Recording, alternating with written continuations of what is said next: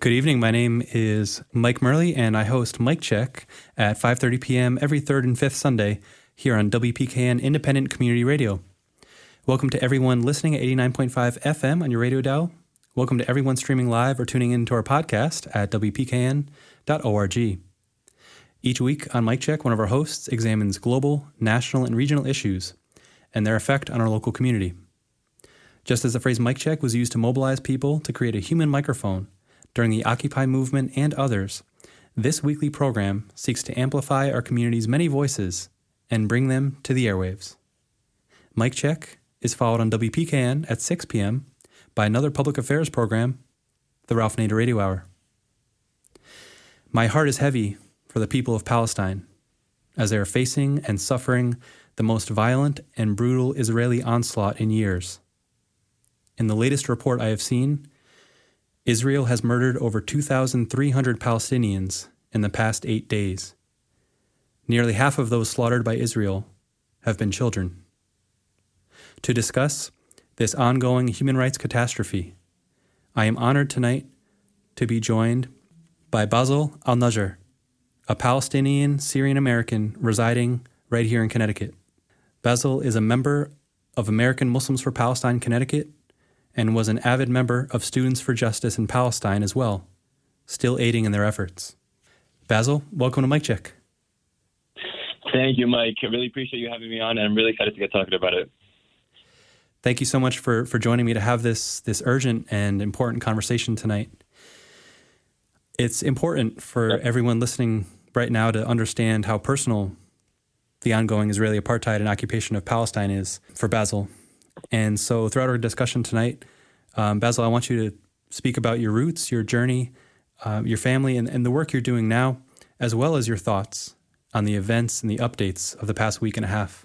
I know that you were both Palestinian and Syrian, and I was wondering specifically if you could speak a bit about the roots that your family has in Palestine and what inspired you to embark on your journey of organizing for Palestine.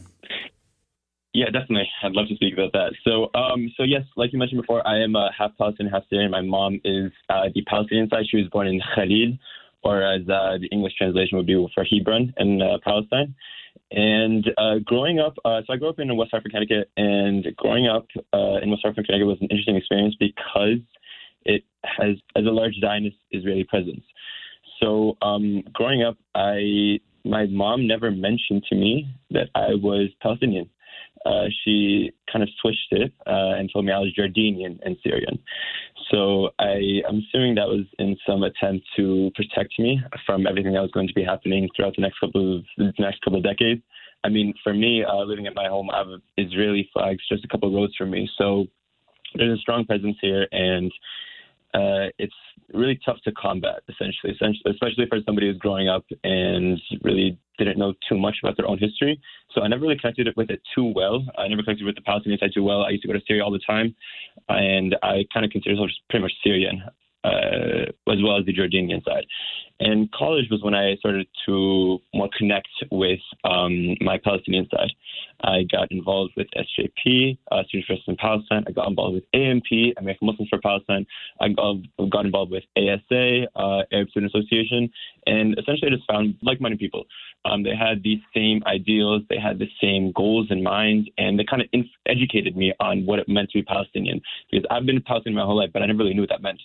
So when I kind of took that and started rolling with my friend group, social group community, I felt more comfortable, but I never really reached that peak height until I actually went to Palestine. So I went to Palestine in 2019. This was in the fall of 2019. And when I went to Palestine, I was able to see my family my mom's side of the family for the first time ever in my entire life. I got to see the streets. I got to see my house. I got to see the old city, pretty much everything that makes Palestine, Palestine. And seeing my family for the first time, it gave me just a completely different perspective on everything. You know, I always, through SJP, AMP, ASA, stuff like that, I was always fighting for something, but I didn't know who I was fighting for. When I actually got to Palestine and saw my family, I got to see the people, I got to see the people who've been living there under these brutal conditions for 75 years. You know, I kind of gave a face to the struggle. And I was so happy to be able to experience that. I encourage everybody to go visit Palestine and get that for once in their life. And when I kind of took all those experiences with me, I came back to America, and it gave me a second gear, essentially, and it gave me a different perspective on everything. And I promised to them that I would always fight for them, always stay in contact with them. I'm giving them updates and everything. So the whole journey of Organized for Palestine has been a long one, but it's something that I will take with me for the rest of my life, and I'll never apologize for it, essentially. Thank you so much for sharing all that, Basel. And so you just spoke about seeing your family in Palestine for the first time in fall 2019. It sounds like you still have family in Palestine right now as we speak. Is that correct? That is correct, yes. They're actually solely located in the West Bank, so it hasn't been the main point of attack for the Israelis in the past week. Gaza is where they're mostly planning their attacks on, so I really pray for all the families, children, mothers, dads, everybody in Gaza who is experiencing this turmoil for the past 75 years. But we do still stay in contact with our family in the West Bank, always making sure that they're okay. And I know there have been some issues in the West Bank in the past week, so we're staying vigilant on it. But we also acknowledge that for the past this isn't something that's been just for the past week. For the past 75 years, my family has lived under the occupation. So it's tough, but definitely making sure that they know that we're there for them. Yeah, thank you for sharing that. And my prayers are with them as well, with your family in the West Bank. And yeah, it's just such a terrifying time right now. And I'm glad that you mentioned that this situation didn't begin a week and a half ago, that there is this long history and this lineage. I wanted to talk about how over the past few days, media outlets and news publications such as the Middle East Eye, the New Arab, and even PBS have highlighted the fears of many Palestinians that a second Nakba is unfolding in real time.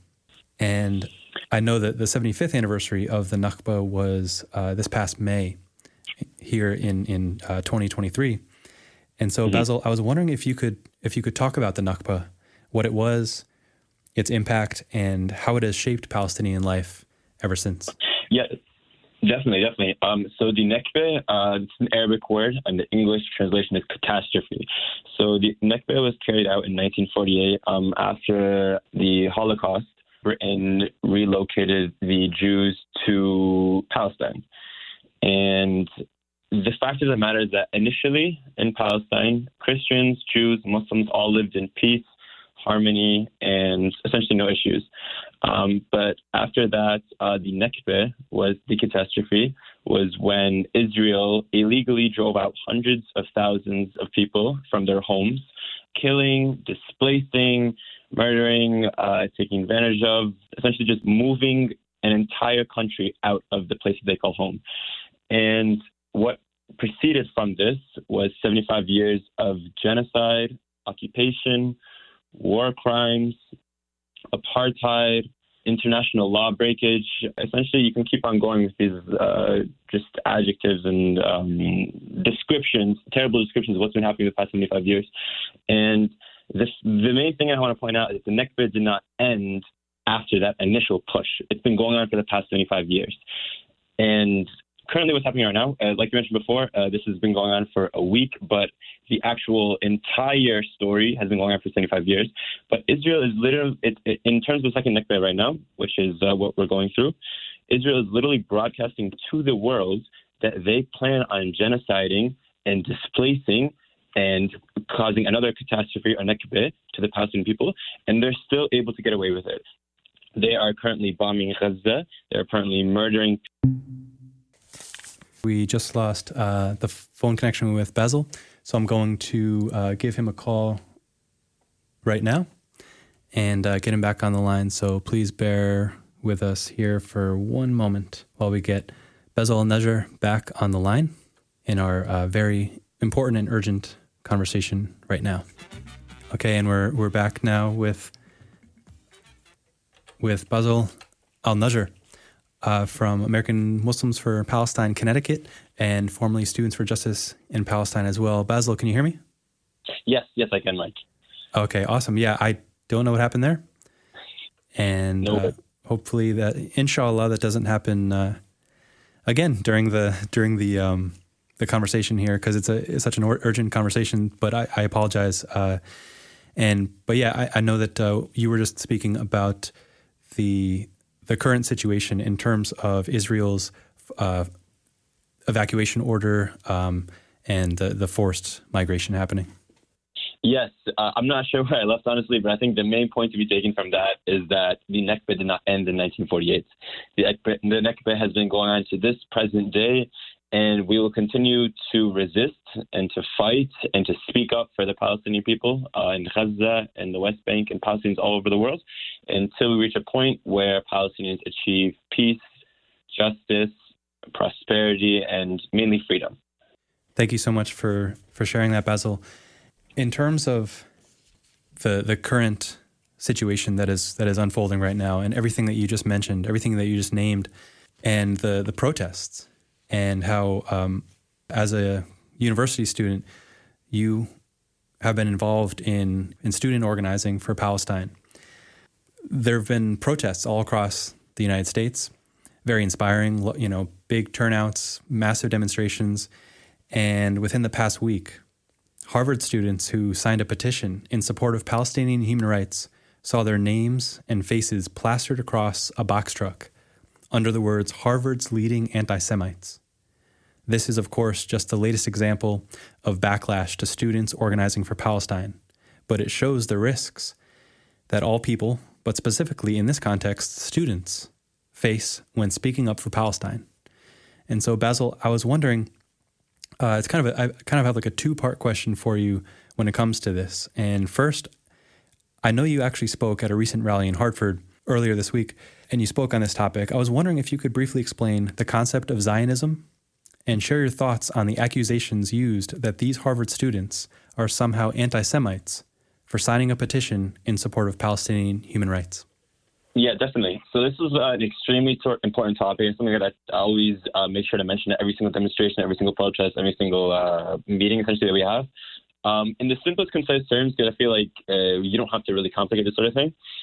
Zionism is a political ideology that was based from the initial point of inception of Israel and is based on the suppression, the silencing, and essentially just the erasing of the Palestinian people. And then that's what Zionism is, and that's what we're opposing. When we say we are opposing Israel, we are opposing Zionism. On the other hand, Judaism is a peaceful religion, not an ideology like Zionism is, that preaches love thy neighbor as you love thyself. That's under the golden rule of Judaism. Conflation is one of the most dangerous precedents in exactly how media, communities, governments, other people, they try to silence us activists by saying that anti-Zionism is anti-Semitism. Israel weaponized Judaism to shield itself from criticism. And the fact of the matter, the main point I wanted to take from this is that anti-Zionism is not anti-Semitism. Not for the Harvard students and not for anybody else. People are going to tell you that just solely for the goal of trying to scare you and keeping you away from our movement, which is essentially going back to the Zionist approach of suppression of the Palestinian voices. If the JVP is one of our biggest supporters, the Jewish Voice for Peace, there were 150 Jewish allies just yesterday arrested in New York for standing up and supporting our movement. Jews at the top of their communities come stand with us at every single demonstration. I'm literally friends with many of them, because some of the well-known names, because I see them all the time. And I make sure to take pictures with them every single time because I want them to know that we appreciate their support, and we are very thankful that they're there to lend their voices and get people to understand the difference between Zionism and Judaism. And essentially, they want to acknowledge that Israel does not define them. So the main point is this is just a fear tactic in order to steer people away from Palestinians, and we are not going to be silenced. At UConn, I experienced this on a daily basis. We always fought back against it, and we will continue to fight back against it because this is not how we are defined. And if there are any demonstrations where there is any sort of anti-Semitism, we will always make sure to denounce it. we will always acknowledge that if you are here and standing against Judaism, then we don't want you here, because that is not what our movement is defined by. Anti-Zionism is not anti-Semitism. Thank you so much for sharing that and speaking to that phenomenon. You know, as we've seen so many times, Black, brown, Muslim students often find themselves targeted when they speak up for Palestine on college campuses around the country. Like you said, not just in Harvard, here in Connecticut, on college campuses. And it's something that, and there's entire organizations, Zionist organizations, that seem to be just all based around, exposing students who organize in defense of Palestinian human rights. And so thank you for speaking to that, and also for speaking to Zionism and that distinction, because like you said, it's a really powerful point and a really important distinction. And I know you spoke to this a little bit, but again, I was wondering if there's, for example, students listening right now that might be hesitating to go to any Palestine rallies or to speak up for Palestine. What would you say to them in terms of, students that feel in their heart that these Palestine rallies are a good thing, and that what's being done to the Palestinians is clear injustice and oppression, but hesitate out of fear of backlash or of even being falsely labeled anti-Semitic? Yeah, definitely. That is such an important thing that I always mention to anybody talking about Palestine, because I want people to know that you should not be scared. I wholly acknowledge the fear in it. I understand that people are scared of being blackballed, people are scared of getting in trouble, people are getting scared of being called anti-Semites. But as you know, the funny thing about Israel is that they're so nonchalant about showing their true selves.